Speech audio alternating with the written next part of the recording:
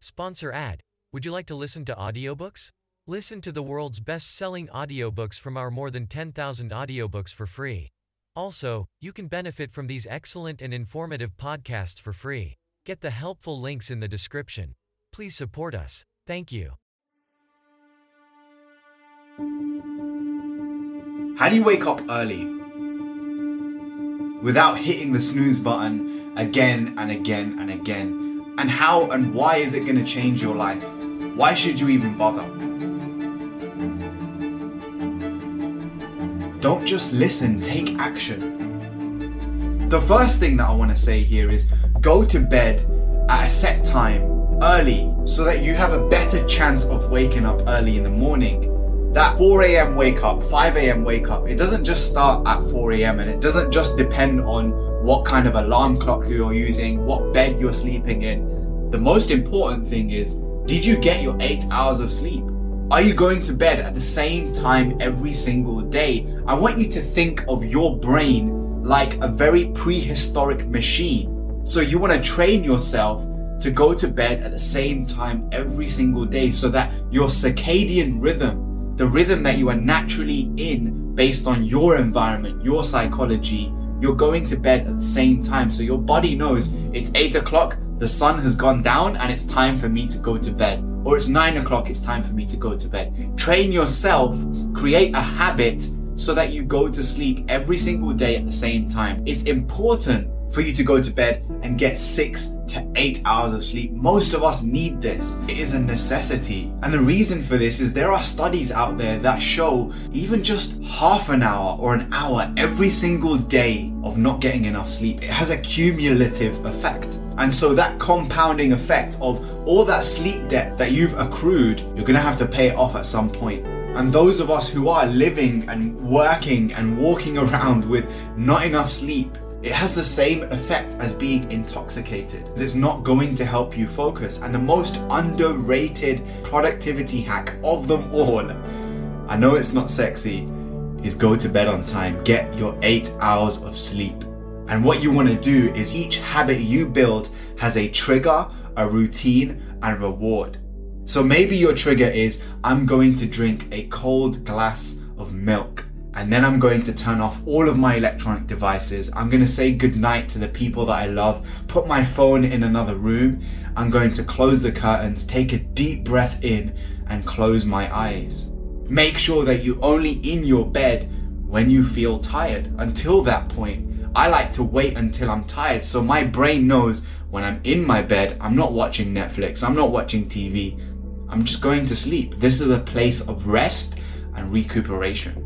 And if you're someone who's waking up late, going to sleep late, doing everything late, last minute, think about this. Where else are you showing up in your life like this? This is not just about going to bed on time. This is about your entire life, your entire being. Who am I? Who am I if I can't go to bed on time? Who am I if I can't get to sleep at 10 p.m. and stick to that habit? Because if I can't stick to this for myself, well, how much do I really care about these goals?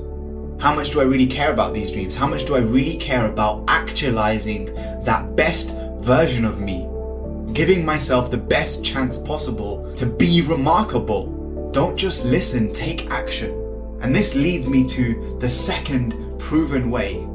Some of you have heard of the great speaker and role model and inspiration that is David Goggins. And he talks about developing a calloused mind.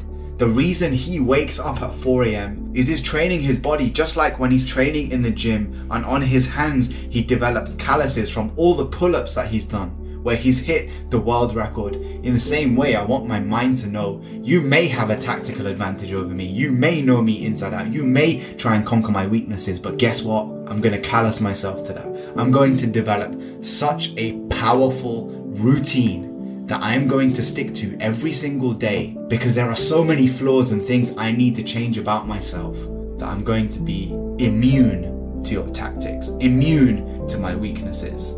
So develop a calloused mind. Imagine that you are hardening yourself.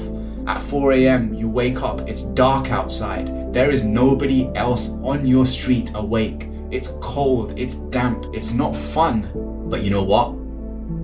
I'm the first one up. While you were sleeping, I was doing work.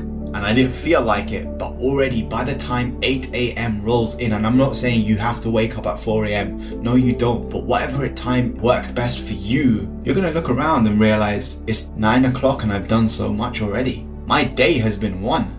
And if you start strong, you have a much better chance of finishing strong. Don't leave these things to the last minute. Try and be up when the sun is up. Try and be asleep when the sun is down, if that works for where you are in the world. But whatever you do, build your routine in a way, and this is a really useful tactic to developing that calloused mind. And the third thing, this is something that I've learned in my experience as a life coach, is mentally check in with yourself.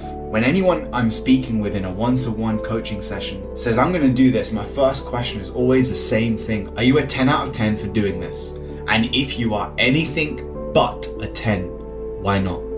If you're a 9, what would get you to a 10? If you're an 8, what would get you to a 10? I ask this question because if you don't have certainty in your mind, I am definitely going to wake up at 4 o'clock tomorrow. What do you think is going to happen? And whenever you're waking up and that alarm clock goes off and you're cozy, you're wrapped up in your covers and you want comfort. Your brain wants comfort. You don't care about being remarkable. You don't care about waking up early. Let me just have 10 more minutes. It's going to happen. You are going to be tempted to sabotage not only your goals, but yourself. You're going to sabotage that journey to becoming that best version of yourself. And that's what this is all really about. And so ask yourself before you go to bed, close your eyes and just tap yourself on the head and say, listen, let me have an honest conversation with myself. Am I doing this? Am I a 10? If I'm not a 10, what's going to get me to a 10? Why is this important? Why do I want to wake up at 4 a.m., 5 a.m., 6 a.m., 7 a.m.? What is the plan? I'm going to wake up and do what? The clearer you are, the less thinking you have to do when you wake up. And complexity is your enemy of implementation. So if you want to take action, know what you're doing beforehand. Tip number 4. Use tools and tactics to your advantage. You can go on your phone right now. Most of you have smartphones and you can download an app where you have to scan a barcode before it turns off. You can sleep with the curtains open so you have no choice but to wake up when the sun hits your eyes. You can't get back to sleep. Use these things. Design your environment in a way that nudges you to take the right course of action. Design it for yourself rather than being a dead fish that goes with the flow. So look around at your environment and think about, what can I do to trigger me towards action, to trigger me towards that best version of me? If you're trying to be like everyone else, keep doing what everyone else does. But if you want what no one else has, you're going to have to do some things that no one else is willing to do. And that might mean sleeping with your curtains open. That might mean downloading an app where you have to scan the barcode of your shampoo, whatever it might be. So you have to get up. You have to get out of the room. And by the time you're out of the room, you're awake now. So now you've made the decision easier. I left the best tip till last. Learn your sleep chronotype. Waking up at 4 a.m. won't change your life if your body isn't designed for that. Your lifestyle is not designed for that. If it means you're only getting 4 hours of sleep, what is the point? And there is a test that you can Google called the sleep chronotype by Dr. Michael Breus. You have something known as the PER3 gene, and what this gene does in your DNA is coded into you that you have a natural rhythm to your day. You know this already. Learn to manage your energy, not your time. So create a graph.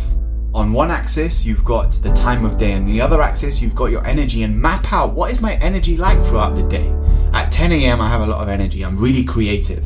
But at 1 p.m, I'm finished. But then at 6 p.m, I feel really energized. I'm so creative. I have 100 ideas. And then at 11 p.m, my mind is wired to get work done. But I need to get to sleep now. So know these patterns throughout your day, and this is based on this internal clock that influences your behavior throughout the day, your focus throughout the day. Some of us, most of us, like me, we're bears. Bears need 8 hours of sleep. And once we're out, we're out. You will not wake me up even if there's an earthquake. But I also know that I need to go for a walk in the middle of the day to recalibrate myself, to re-energize myself, and to get refocused. If I try and power through, it may not work for me. So learn your sleep chronotype and realize that everyone's routine is different. Everyone's sleep routine is different. Everyone's journey is different. Everyone's success is different. You are different. You weren't born to fit in. You were born to stand out. And the key to belonging to any group, any tribe, is knowing yourself, and then from that place of clarity, creating an environment and a structure around you that is going to change your life.